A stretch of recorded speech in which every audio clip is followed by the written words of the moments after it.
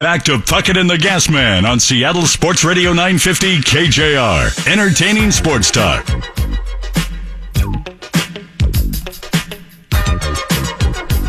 Oh, it's not a good start for Tiger Woods. Tiger Woods, he opened up with a triple on his first hole of the U.S. Open. He just had another bogey. He is 4 over through 2 holes, but no one else is doing anything good right now. In the clubhouse, Scott Piercy, Ian Poulter, 1 under. Peter Uihlein, he's on the course right now. He is 2 under through 5 holes as we continue to cover the U.S. Open throughout the day. Now joining us on the super studded Beacon Plumbing Hotline, the Bobby Wagner Beacon Plumbing Hotline. It's our good friend Cliff Avril, who will be, we are now just a few weeks away, Cliff. You start your radio career here at 950 KJR. How are things? How's vacation before you start work? Everything's going well. Just hanging out with the kids, packing up my house to move to Seattle full time is a lot of work, but I'm embracing it. And your house is in is it North Carolina? Did I hear? Yes, we're in Charlotte. Is that where I saw some cool stuff that you're doing with some kids out there, a football camp or something? Is that where that's taking place? No, actually, I'm down here in Jacksonville, back at home. This is where I'm hosting my I want to say my 6th year football camp and family fun day that I put on for the community here in Jacksonville. Good for you, man. That's great. Cliff, what's that address in North Carolina? I want to send something to you. I can't remember just that quick. Yeah, and when you say you're packing up your house, are you really packing it up, or is we got the movers out there doing that?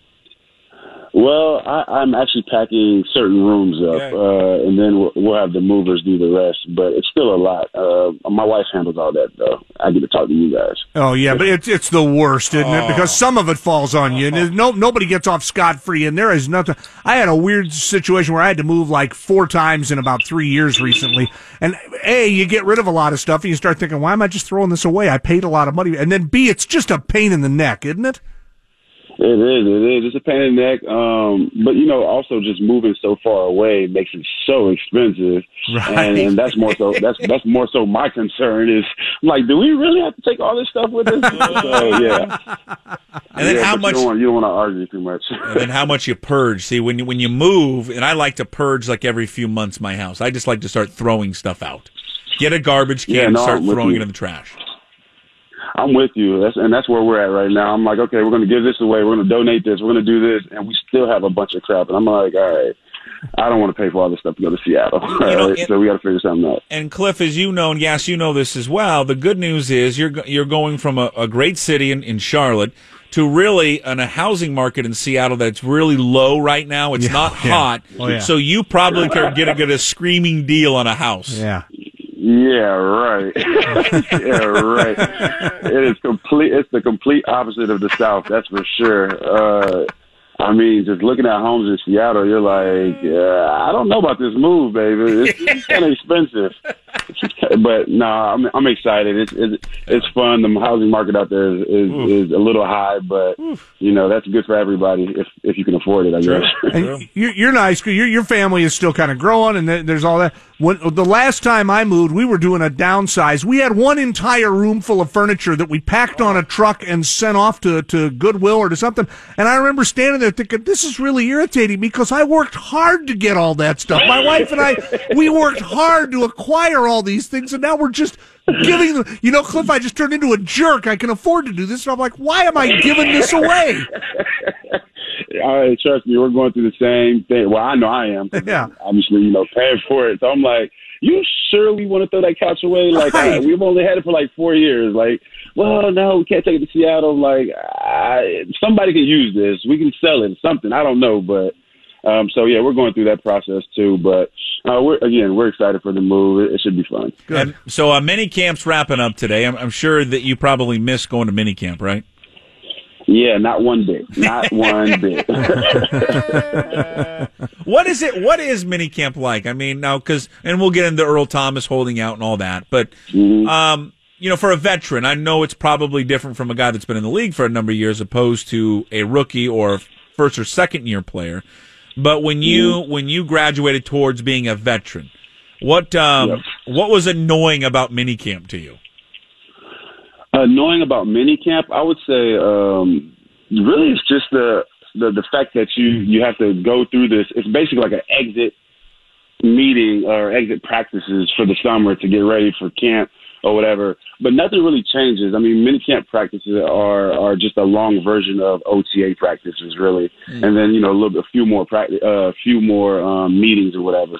But there's not a big difference between OTA and mini camp practice. It's just time consuming and it's boring, and you're going over the same stuff you've been going over for the last 2 months. So it's just boring, and you're banging against guys you've been banging against, for the last 3 months. Is it better when you're younger? In other words, you're a veteran guy now. You've stepped away from the game even.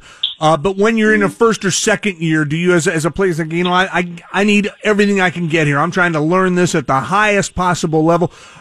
Is your attitude different when you're a little bit newer in the league? Yes, most definitely. You still have to prove yourself. When you're younger, every opportunity you get on the football field, you got to prove yourself. So for mini camps, I know me personally, I remember my first few mini camps, I was trying to show out. I just wanted to leave a good impression on the coaches going into the summer. And so that's how they have to approach it. But as you get older, you hate it more and more.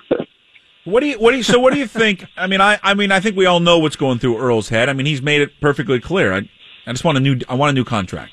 I want to earn more money. This is one of those weird situations, Cliff, that you get people that understand where the players are coming from, then you get some fans who don't understand. Hey, listen, you're under contract.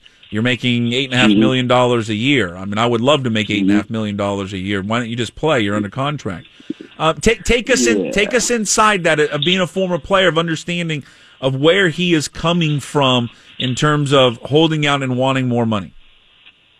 See, my only issue with this situation in the media and people's perception is athletes are the only time when athletes ask for money, it's the only time people have an issue with them wanting to be paid according to their work. Everybody in America wants to be paid to what they bring, what they bring to the job or whatever.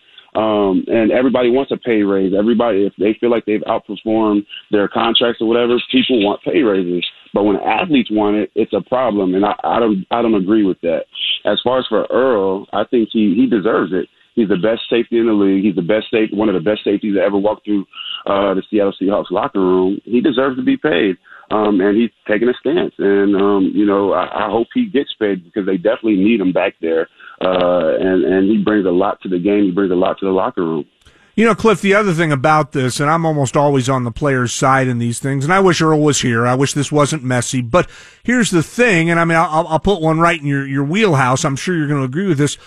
While it's easy for a fan to be saying, why isn't he there? Well, the reason he's not there is because this is really the only leverage he has. If he wants a raise, which he does, I kind of fault the NFL for not having a better system, and I don't know what it would be. I mean, I'd abolish the salary cap. They're never going to do that. But this is the only thing he can do, really, to try and capitalize on his situation. I mean, I totally understand why he's doing it. I mean, I get it too. I mean, the window in the NFL, most guys, let's think about this. Most guys average in the NFL is only 2.5 years, 3 years, or whatever it is. So to get a chance to get a big bite at the apple, meaning, going into free agency or a new contract, you have to take full advantage of these opportunities because it doesn't happen often. So I'm pro players trying to get paid as fast as possible. This window is only if you're fortunate enough to play 10, 12, 15 years. Like, that's a small part of your life, a small part, it's a short career per se compared to everybody else. So I definitely, hope he can get paid. Hopefully this is the only way you can make a stand, I guess, when you have a contract dispute. And this is what he's doing. You think he'll push this? Now, it's one thing is minicamp. You think he would push this into training camp? I don't know. See, I'm not even a big fan. I'm not a big fan of guys giving money back to the team. These fines are pretty hefty. So, me personally, I would have told him to go to minicamp, but don't practice. Your back is tight. Your hamstring hurts. I don't know, something. But I wouldn't have practiced.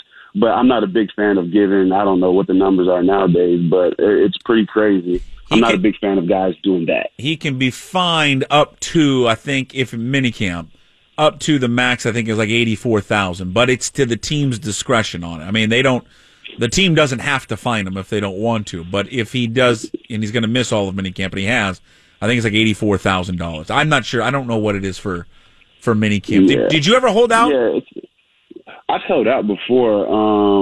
I've held out, but fortunately, my holdouts were like more so being franchised and wanting new deals. But I hadn't signed a contract, so I didn't get fined for the days that I was holding out. So it's a little different situation. But again, I've always told guys we're in the business of we're not in the business of giving money back, and I don't think he should do that way. But he also can negotiate that as well with the team when they do continue to negotiate his contract.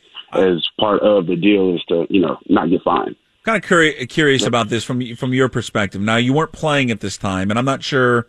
Were you with the team when they were in Dallas for that game? Which one? Is that the game Lockie got hurt in? No. This last year, the one at the end of the year, where they won, where they kept their playoff hopes alive.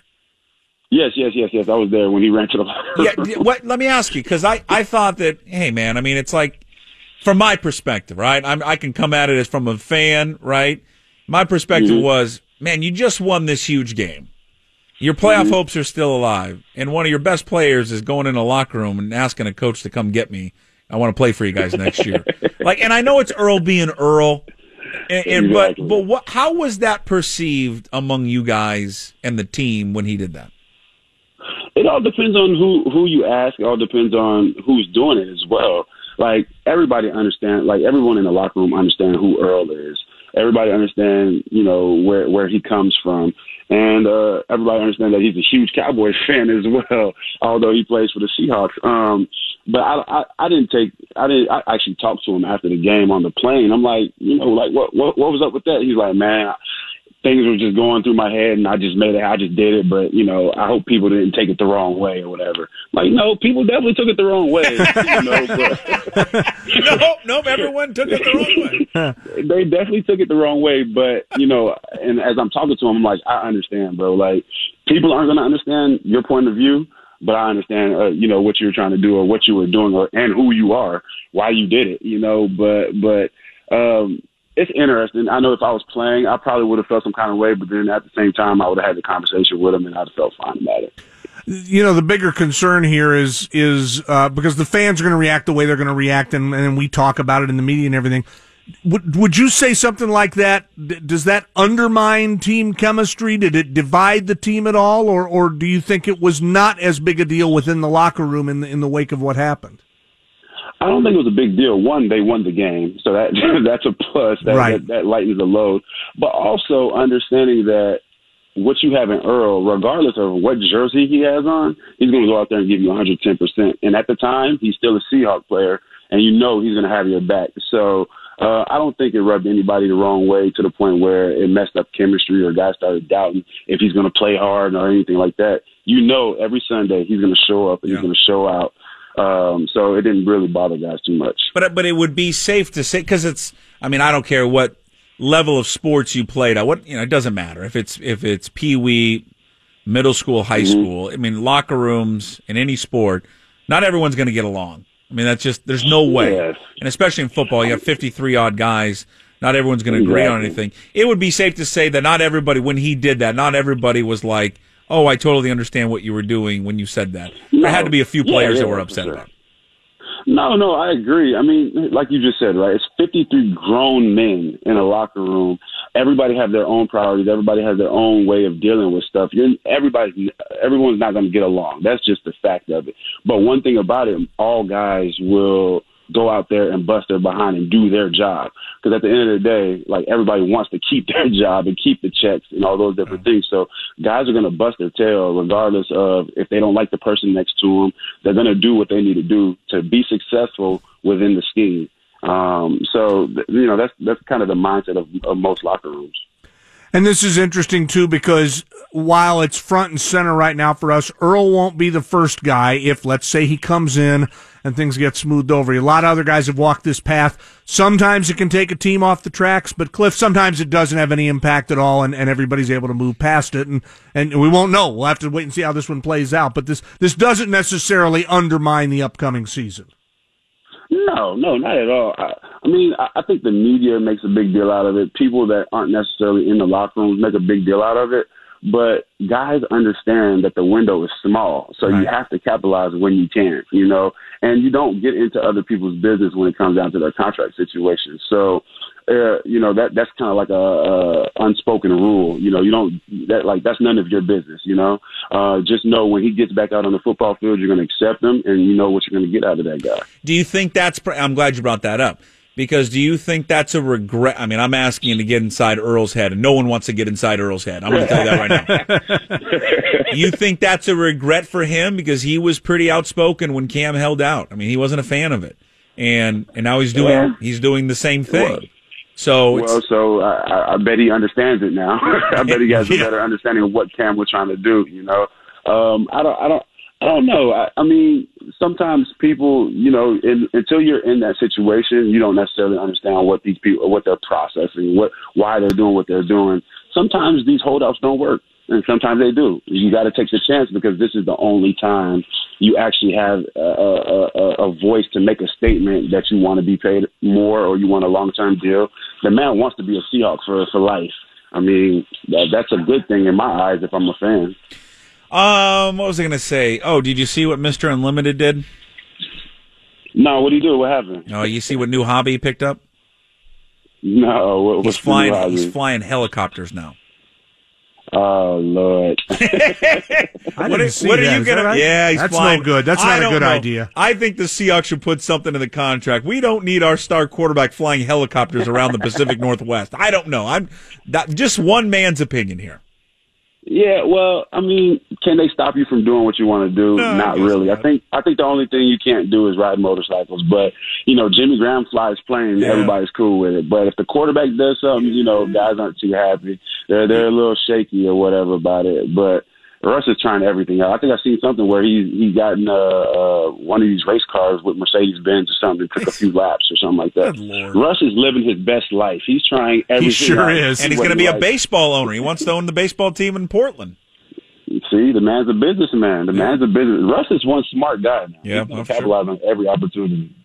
What was I going to ask you? Hey, I don't know. You're probably not a big golf fan. You're a Tiger fan, though?